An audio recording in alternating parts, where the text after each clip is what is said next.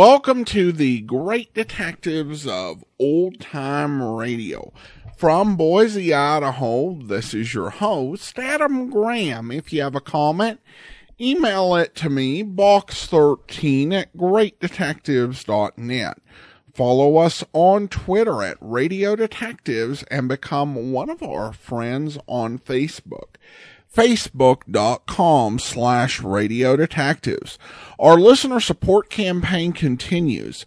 You can become one of our Patreon supporters for as little as $2 per month. Just go to patreon.greatdetectives.net.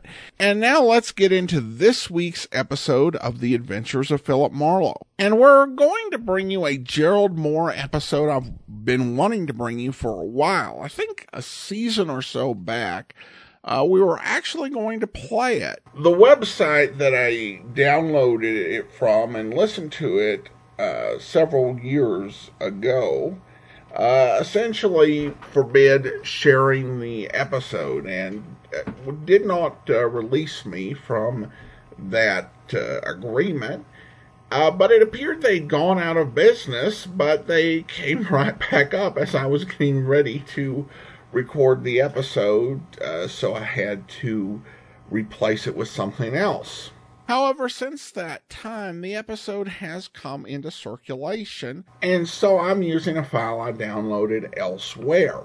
This episode I'm going to play for you today is actually the 6th episode of The Adventures of Philip Marlowe with Gerald Moore. The original air date is October the 31st, 1948, and the title is The Blue Burgonet. They were all after it. An importer, a beautiful woman, a nut, and a guy I couldn't figure out. But before we were through, one was in the hospital, two were in the morgue, and the fourth was waiting for the hangman. All that because of a blue burgonet, which was something I'd never even heard of before. From the pen of Raymond Sanford, outstanding author of crime fiction, comes his famous character. Put your act, please, then. The Adventures of Philip Marlowe.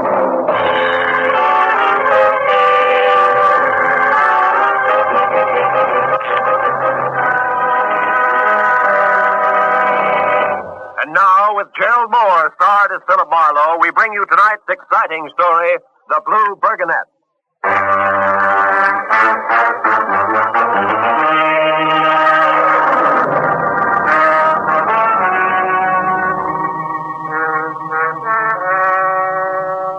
knock on my glass-paneled office door sounded like a fresh-out-of-Yale insurance salesman making his first enthusiastic call of the morning. Yet when the door swung open, I was surprised to see a man with no more height and weight than a jockey, and all the boyish bounce of a New Year's Day hangover. He was about 40, and too carefully groomed. From pearl gray Homburg through pearl gray stickpin to pearl gray spats. But when he started to talk, each sentence held too much self-assurance, and I didn't like it. My name is Norman Voorhees. I'm an importer located here in Los Angeles, in San Francisco, and in the area. I'm Philip Marlowe, private detective, located all in one place, which means that your rent bill is higher than mine, and that's all. I have little time for flippancy, Mr. And I have less time for high-handedness. I don't make ends meet by pulling a rickshaw either, Mr. Voorhees. Cigarette? I don't...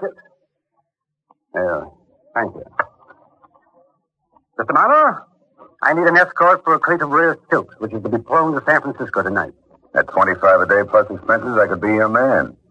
Why so much fuss over a few bolts of silk? In this case, it's the embroidery on the material, a very rare and very intricate Chinese design. Which in basic English means what? Oh, come, Marlowe. The silk was legitimately purchased at a low figure, and a profitable resale is my only object. And why the pistol packing routine? Because I was forced to outsmart a half-dozen competitors to get this material. There are poor losers in every business, is that it? Exactly. Now, will you take the job? All right, where do I report and when? At my warehouse on South Figueroa at 9 tonight. Here's my card. Either my assistant, Miss Sandra Lane, or I will be on hand. Fine. Oh, and by the way, Mr. Voorhees, I didn't mean to snap your head off when you first walked in. It's just that I'm quick to resent being pushed around. Don't apologize, Mr. Marlowe. If you hadn't been that quick, I wouldn't have hired you. Good day, sir.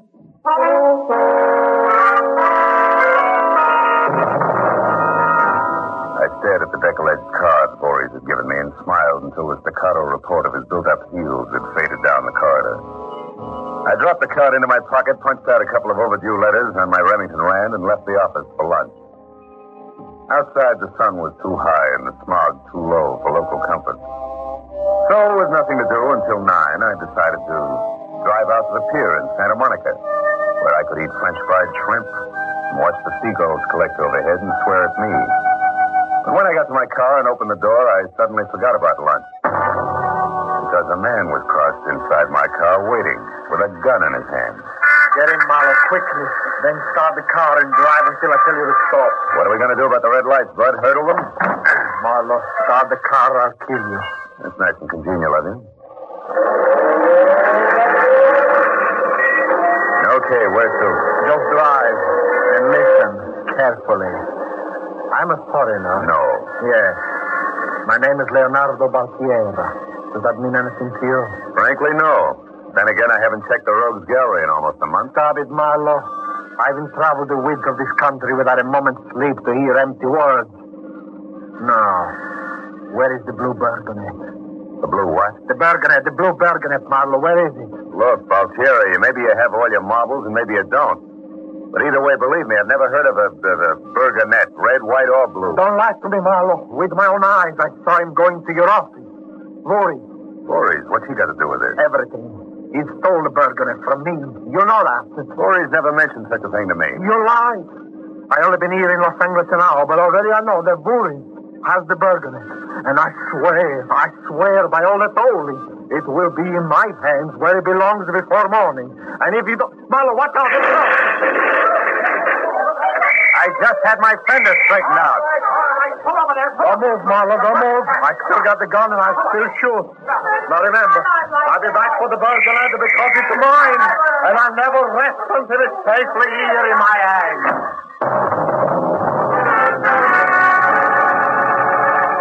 Before I could make a pass at Baltieri, he was gone. I apologized to the cop, the truck driver, and the gaping mob that was disappointed not to find me bleeding, and then I went for a telephone to call Mr. Voorhees and complain about a madman, a blue Burgonet, whatever that was, and a pleated fender. But there was no answer at the warehouse. A fistful of nickels disappeared before I finally found an importer who knew that Voorhees lived at 1330 North Camden Drive in Beverly Hills. Half hour later, I turned onto a gravel driveway and crunched to a stop in front of a house which was redwood and glass, and guess where the front door is. The landscaping consisted of a mess of severely clipped trees that even Joyce Kilmer would have turned his back on.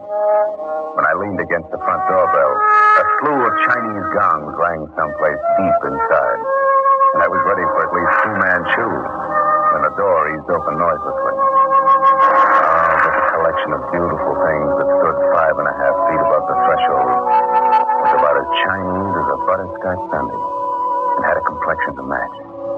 Her waistline was rye crisp and lettuce leaves, but the rest of her, strictly steak and potato. Her eyes were something a little greener than envy, and when she spoke, I couldn't figure out what Voorhees wanted with a bunch of old Oriental chimes. You always stare like that? Well, it's more polite than panting. Besides, you were surprised. I expected either Voorhees or something with a moon face and a kimono. Now, may I come in? Sandra. How did you know my name? I get around. Oh, you must be Mr. Marlowe. Please come in. Mr. Voorhees is finishing some business in the study, but I'm... Oh, here he is now. Yes, I'm sure we'll both be more than satisfied for this. Yes, of course we will. The arrangements suit you, Norman. They're bound to make me happy. You're always happy, Goody. Oh, Mr. Marlowe. Well, I didn't expect you. Excuse me a moment, please. Sure. Well, today I'll see both you and the money tonight. Right, we'll be waiting side by side. Well, goodbye, Norman. Who's laughing, boy? I don't know. I haven't seen through Mr. Voorhees' personal mail yet today. Marlowe, you're in the wrong place at the wrong time. What's the trouble? A blue Burgonet. What? Oh, that again. What do you know about the Burgonet, Marlowe? Nothing, but a nut with a gun in his hand wouldn't believe that. Now, you tell me, just what is a blue Burgonet, Mr. Voorhees? It's an ancient ceremonial helmet. Oh, you mean that knight in armor stuff? One of those tin cans with a hinged front for picking your teeth? Yes, but this particular helmet was only ornamental. It's made of solid gold and covered with jewels. Was completed in 1560 by none other than the great Italian master, Benvenuto Cellini. The entire helmet, or Burgonet as that particular style is called, is decorated with a brilliant blue enamel, also the work of Cellini. And it hasn't lost its luster even to this day. That's very interesting. What's it worth, the gold and the jewels on it, I mean? Oh, $30,000, $40,000, but that's merely its intrinsic value. As an art relic, it's almost priceless. However, the last time I heard of the Burgonet was in Italy before the war. Yeah, but the man with the gun doesn't believe that. He thinks you've got it in your hip pocket. Then the man with the gun must be Leonardo Baltiera. That's right. How'd you know? Because the great-uncle of Baltiera's was the last rightful owner of the Burgonet. And Baltiera has his own interpretation of the laws of primogeniture. He shows up periodically to threaten, sue, and spy on importers the world over. He's practically an international joke. Yes, well, I find it hard to laugh at screwballs when my clients lie to me.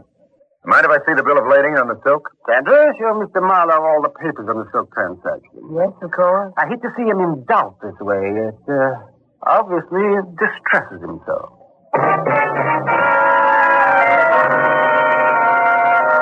Sandra produced an armful of papers that looked more involved than the semi-annual report of the United States Gypsum Company. I pored over them until it was obvious to even the jade Buddhas in the room that my real interest wasn't in any figure on paper. And then I left. When I got into my car and rolled out of the driveway onto Camden, a black coupe pulled up sharply on the other side of the street. A long, thin face that was jacking up enough sandy hair to stuff an ottoman stared at me like I was a cyclops wearing harlequins. And he didn't let it go at that, because when I turned towards Sunset, he swung around and followed. It stayed that way until we were out of Beverly Hills and along the Strip. By then, I got curious to see just how far he'd go. So I signaled for a stop with all the subtlety of a Cub Scout sending his first message by semaphore, and I pulled up in front of a sandwich shop. A minute after I entered and sat down at the counter, Sandy Hair joined me. When we each had a steaming cup of coffee in front of us, he opened up. You mind passing the sugar, fella? Not at all. Now, do you mind telling me why I'm being tailed? Huh? Come on, tit for tat, you've got your sugar. Okay. I saw you coming out of Norman Voorhees' place in Beverly Hills. Now, what's he to you? I could say it was my mother, but you wouldn't believe me. I'm wasting my time. Mm-hmm. Are you interested in making a lot of money for a little information? A reward, you might say? Always. Information about what? A blue Burgonet. Say, I know a guy you ought to know. His name's Leonardo Baltiera, and blue Burgonets are his hobby. Matter of fact, you might even say that he's crazy about them. I'm shoving off, alone.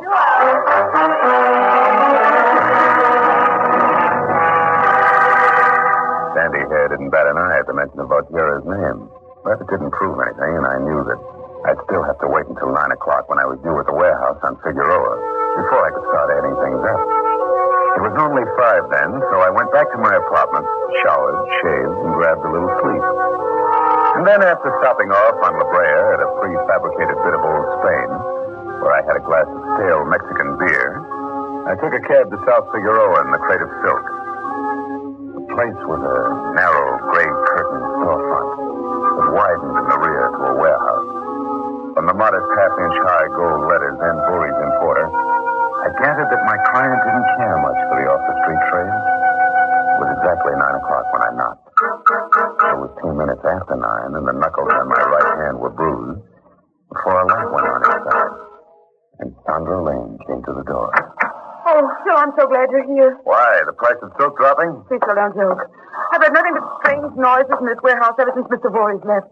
Why, I finally locked myself in. Where is Voorhees? He had a phone call right after dinner. Something important. He asked me to wait for you. No? Where's the silk? In the back in the crate. Come on, let's hurry. All right. The sooner it's gone, the better I'll feel. There's a truck and a driver waiting outside in the alley. And here's the bill of lading for the pilot of the plane. Phil. What is it? You'll be very careful, won't you? Why, Sandra. When you say it like that, how else can I be? Come on, baby, smile. After all, it's only a bolt of silk. Or is it?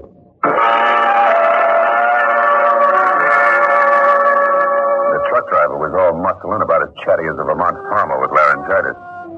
15 minutes later, when we pulled up at the airfield, we learned that our plane wouldn't be in for another half hour. I knew any scheduled delay, the two-plane one-hanger grass-covered runway could mean anything from 60 minutes on up. So I sent the driver to scrounge some coffee, and I got out of the cab to stretch. That's fine, Marlowe. What? Just keep them up. Oh, Well, Sandy here.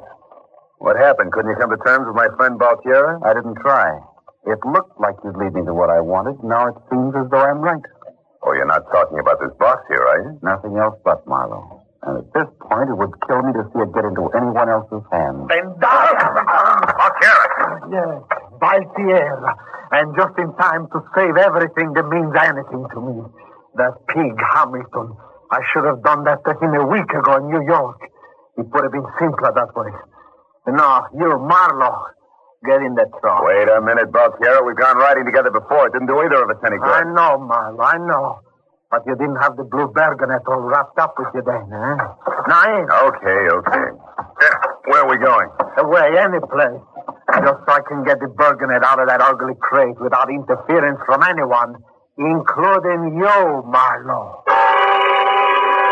Baltiera focused the muzzle of his gun in close to my right ear. Grinning like Svengali on Trophy's opening night, he put his foot on top of mine and shoved hard. The accelerator went to the floor and stayed there. Oh, they thought they were so clever, those fools. Keep on this road until I tell you stern. You're in for a big disappointment, Baltiera. There's silk in that box, that's all. You've been misled, Marlowe. The silk is nothing but camouflage for the Burgonet. Oh, Voorhees is a shrewd little man, all right. What makes you think Voorhees had it? Because someone got it away from Hamilton just a few minutes ahead of me in New York. Hamilton knew who it was. I followed him, and he led me straight to Voorhees. You've been a busy little bee, haven't you? It's been harder than I anticipated. My original plan was subtle and perfect. I even sent my wife away on an extended vacation so they wouldn't be able to get at me through her. Turn right on the side road ahead. You better let me slow down a little. We'll never make it. All right, I'm not afraid. They can strip me of money and position, but they can't keep me from the symbol of Baltiera power. Can't buy much power these days for $30,000. That's what your fancy war bonnet's worth. Oh, to you cattle, yes. But the blood of ancestors that built an empire flows in my veins. To me, the Burgonet is the heart and soul of a tradition that will never die. I'm penniless now, but that golden helmet will be the source of an inspiration that will recreate the grandeur of my ancient family. Oh, brother, are you wound up? You'll need a balcony and 8 inches more chin to get away with that routine. Shut up. Stop over there under those trees and do just as I say. All right. Now what? Get out on this side. Now push that box off onto the ground. Aren't you afraid I might bend up your precious heirloom? Here is a tire iron. Rip the lid off. And a bullet flies fast, so don't try anything foolish. All right. That's enough. It's loose. I'll be very pleased to do the rest to myself. Stand back there. Oh, I've waited for this moment.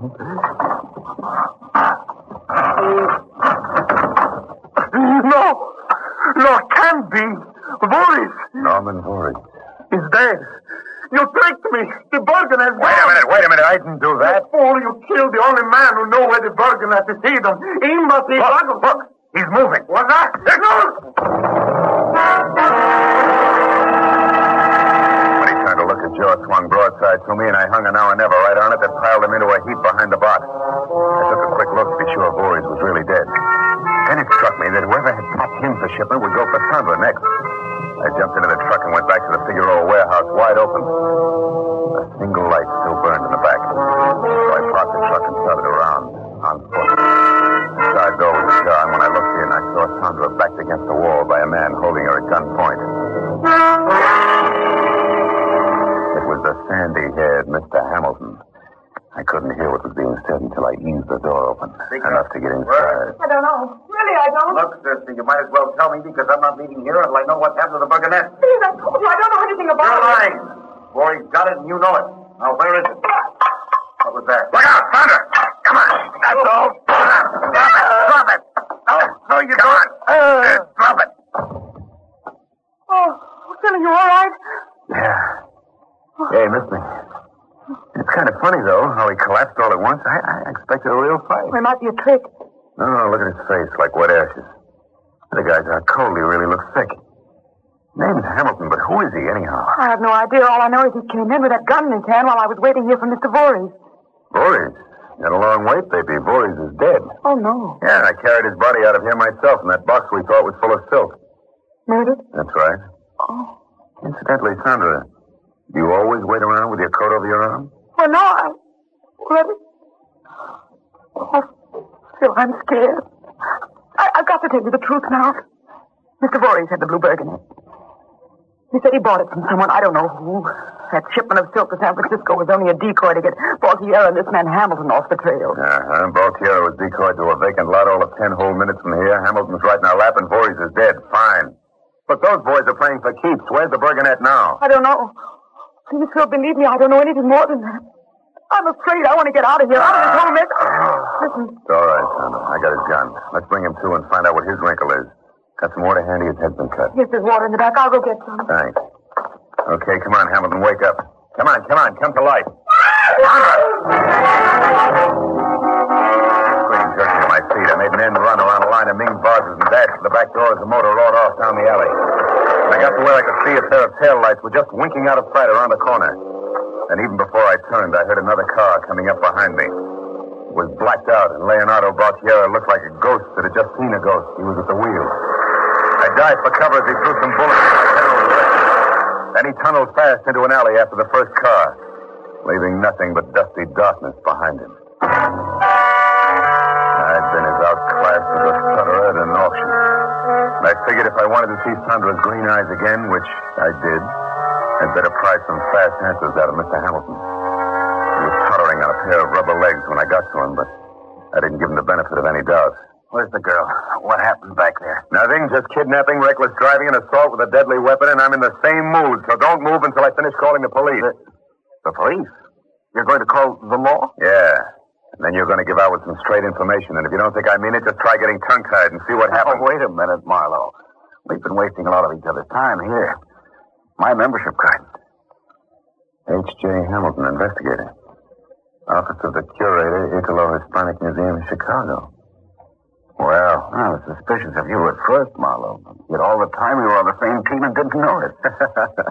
I hope the outside world never hears about this. Okay, Hamilton, now how does the real story go? Like this, 1, 2, 3. The museum inherited the Cellini helmet known as the Blue Burgonet from its owner, Alessandro Baltiero, who was killed in the war. He was Leonardo Baltiero's great-uncle, and he disinherited that bug years ago. I located the helmet in Italy and brought it to New York last week. It was stolen from me there, and everything points to one man as the thief. That's Norman Voorhees. And when we find him... Voorhees is dead. You sure? I'm positive. His body was in the box at the airport. Leonardo Baltiero? No. Baltiero found the body, and it almost shocked him out of his accent. Look, what do you know that I don't about Sandra Lane? Nothing. She's Voorhees' assistant, that's all. She knows her boss had the helmet. She's in plenty of trouble right now. We better punch a hole in this setup and quick. You're right. That shipment of silk was a sidetracker, wasn't it? For you and Baltiero. And a big piece of this thing is missing, Marlowe.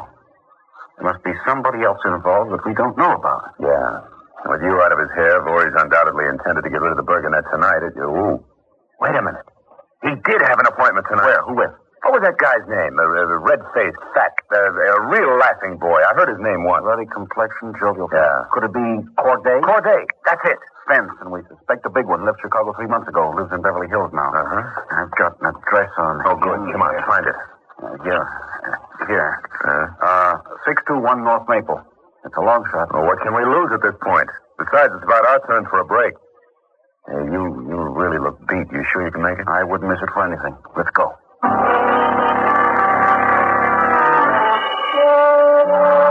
got into the black drive-it-yourself coupe Hamilton had rented and made for Beverly Hills. I drove because he was still slightly green from that crack on the head Baltier had given him at the airstrip.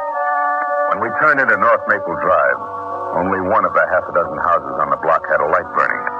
As we got nearer, that blinked out. It was number 621. I went around a corner to be out of sight from the house and stopped the car. The light going out might have been a coincidence, Marlowe, but let's not count on it. In this tournament of button, I wouldn't count on my own father.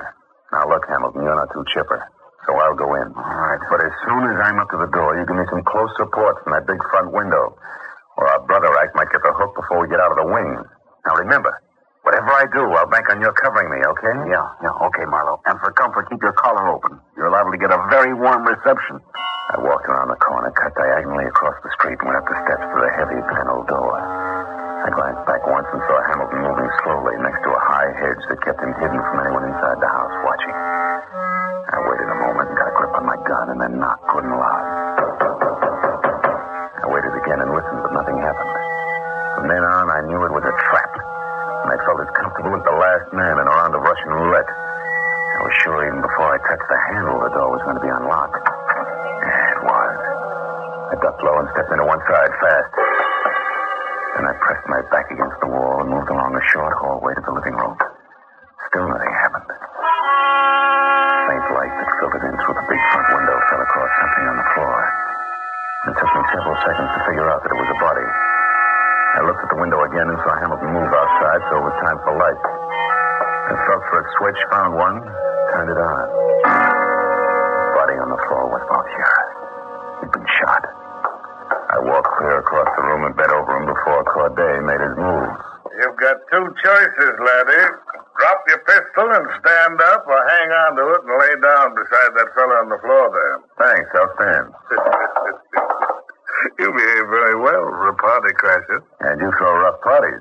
Did you do it, Corday? No, he didn't. Hello. I did, Marlowe. I had to. Sandra. A few minutes ago, my husband broke in here and tried to kill me. That's why I had to kill him. Your husband? Yes. I'm Mrs. Leonardo Baltiera. You're also a clumsy, hot-headed vixen. Oh, stop it. Could I help it? When you sent me for water at the warehouse tonight, Marlowe, I took that opportunity to get away because I had the helmet in the trunk of my car. I practically fell over Leonardo outside. When he saw me there, he realized I'd been working with Voorhees right from the start. He was murderous. But you didn't have to lead him here and kill him on my living room floor. You're a real sweetheart, you are, baby. And you killed Voorhees, too, huh? Yes. I went in with him because that idiot husband of mine would let me starve rather than sell the Burgonet if he got it. But Voorhees was greedy. He double-crossed me by trying to sell it to Corday here without me.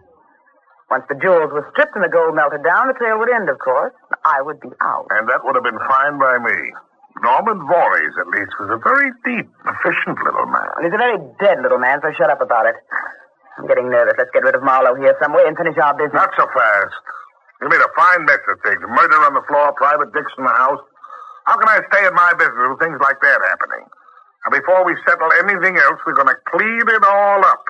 Here, girl, take my gun. You're handy with them. All right, Marlowe, take the dead man's shoulder. Oh, sure. We're going to carry him out back to my car. Oh, of course, anything to help out. Wait. Huh? I might have known it. That's what I get for dealing with amateurs. What's the matter now? Look at him. He wants to go outside. Well, don't you get it yet? He's got help out there. Hamilton? That's right, kid. You scatterbrained fool, Sandra. You got me into this. Stay back, Corday. Give me that gun. Now. Now, stay where you are. Both of you. Keep your hands up, Corday.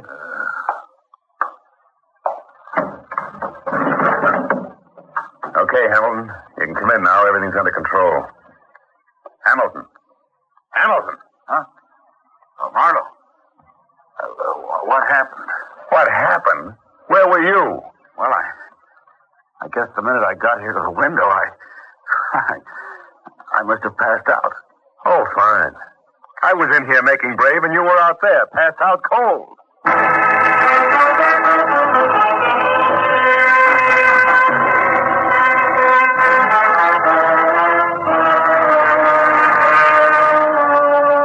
I slept in the next day and didn't get to my office until afternoon. I found then that Hamilton had been calling all morning. When I returned his call, he said that on his recommendation, the museum would pay me $25 a day plus expenses to deliver the blue Burgonet to Chicago. He added that I had nothing to worry about because it would be packed in a well-labeled box to look like a shipment of Hickok belts and garters. But Hamilton was calling from the hospital. He had a fractured skull from the blow Valtiera had given him at the airport. So I'm going to take the job, all right. But just as a safety measure, I'm not going to carry that helmet in any box. I'm going to wear it.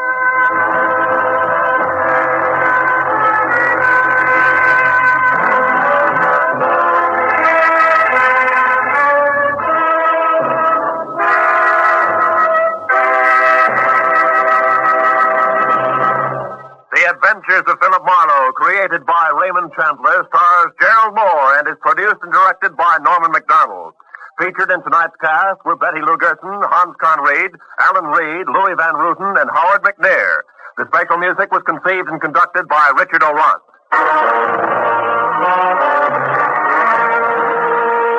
Be sure to be with us again next week when Philip Marlowe says... Strange things were going on that night. There was a wild stallion waiting in a garage, a gladiator with a chip on his shoulder, and a nasty storm brewing overhead. All I had to do was keep an angel out of trouble, and that sounded easy. Until I found out that even an angel can be too hot to handle.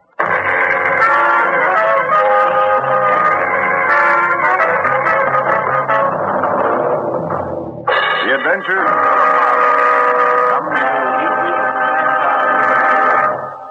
Now, living out in the open in the summer is fine. But living in the open in winter is quite a different matter. But that's exactly where you'll find millions of people in Europe and Asia. And many of those living outside are children. Support the Crusade for Children. Remember, the Crusade for Children represents 26 long-established relief agencies. Your gift goes to all these agencies. This is CBS, the Columbia Broadcasting System. KNX Los Angeles AM and FM.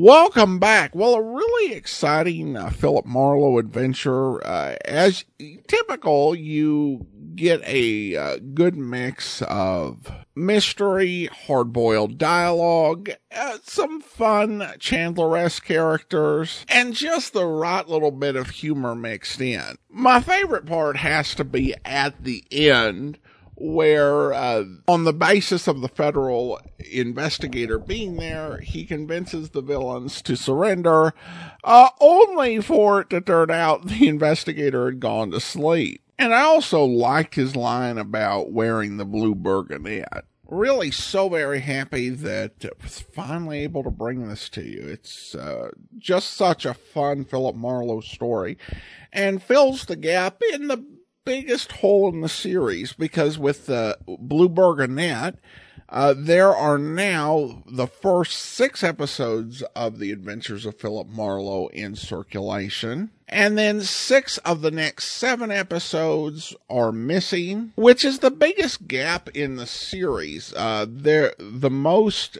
after this initial missing episode spate.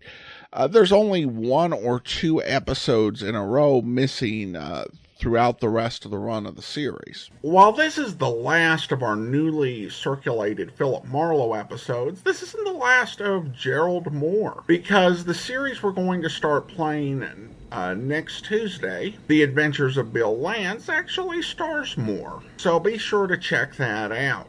Alright, well, I do want to go ahead and give you an update on our lineup of programs to come on Tuesday. And once again, due to new episodes coming into circulation, we've had to shuffle that about again. When we get into the Bob Bailey, Yours Truly, Johnny Dollar episodes, we're going to be playing Johnny Dollar on Tuesdays and Fridays. We have to have the schedule clear when that comes. Now, after The Adventures of Bill Lance, we're going to be in previously uncirculated episodes for about 10 months. And that will be between 2 series, so we're not going to be hopping around a lot.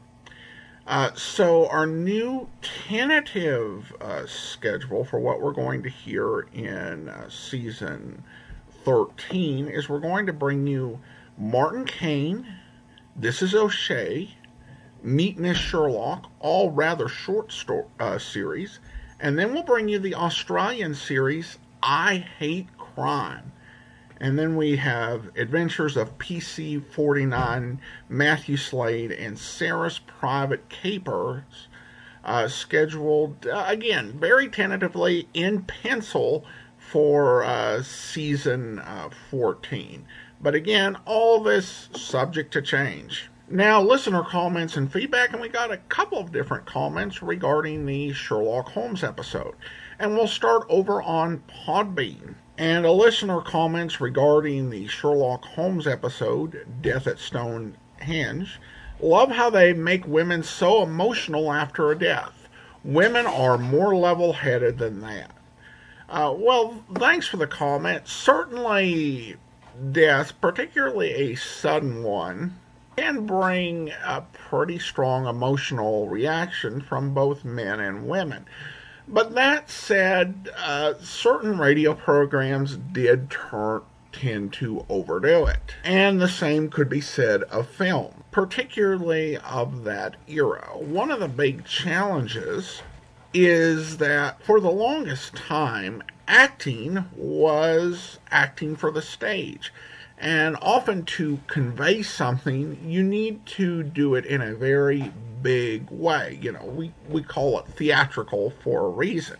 Doing that same really big performance, which was perfectly fine on stage, can really feel over the top and way too much on radio. And certainly radio did get better with that over time. So I do think that New York, where I believe the Sherlock Holmes was recorded, the acting tended to be more emotional, go more over the top. And that could be heard, certainly, Mr. Keene's Tracer of Lost Persons, the sort of flagship detective program that came out of New York, had that sort of heightened emotion. But you would also hear it, you know, even on things like Casey. You know, it would not be like all the time, but you can hear it sometimes, or you get really heightened in a way you just don't really hear that much on Hollywood based programs. I don't know why that is. It might be because radio in New York City tended to hire theatrical actors much more than Hollywood productions, which relied on picture actors more, and pictures I think after the 1930s began to dial down the emotion to a more believable and realistic level. And then I have a comment on the same episode from Stephen, who writes, "What a treat to get a new Sherlock Holmes episode. I've listened to all the others many times over. Richard Gordon has an interesting voice. He sounds slightly nerdy, which Sherlock Holmes probably would have been. After Rathbone, anyone cast as Holmes on radio had to have a deep, resonant voice. Conway, Stanley, Hobbs, Marison. So this was a pretty good and different portrayal for me." Well, thanks for the comment, Stephen. And I think you're right. Before Rathbone, I think if there was a definitional voice, it was William Gillette. You know, you listen to the way that Orson Welles described Gillette and how Sherlock Holmes resembled, William Gillette, and I think certainly sounded like him. And the way that Welles did the performance on Sunday, it did remind me a little bit of the way that Gordon did it, though obviously very different actors. Because, and I think today we are more open to slightly differing portrayals of Holmes. Though I think in some cases we'll just kind of look at something and say, nah, nope. Of course, the story with Rathbone and the actors who sounded like him, it was something that actually annoyed Rathbone because he kept getting asked, about episodes of Sherlock Holmes and what was going on with the program after he had left Sherlock Holmes, because they hired actors who could get into the same range, and so people thought that Basil Rathbone was still doing it, and this annoyed him. It's like, no, I stopped it. Stop using my voice. But there's really not a whole lot that you can do as an actor in those sort of cases. But thank you so much for the comment, Stephen. And now I want to go ahead and thank our Patreon supporter of the day. Thank you to Gary, Patreon supporter since August 2016, currently supporting the program at the rookie level of $2 or more per month. And a reminder that during our listener support campaign, well, and all year round too, but focused during the listener support campaign, you can join Gary and more than 250 other listeners in supporting the program for as little as $2 per month. Just go to patreon.greatdetectives.net, and you get a newsletter from me every month, as well as little sneak peeks and the opportunity to choose our annual summer series for the amazing world of radio. But that will do it for today. If you are enjoying this podcast, be sure to rate and review it wherever you download your podcast from. Join us back here tomorrow for The Man Called X. And coming up on Saturday, be sure and listen for Top Secrets of the FBI. Next Tuesday, we'll be back with the adventures of Bill Lance. And then next Saturday, be sure and listen for Squad Room.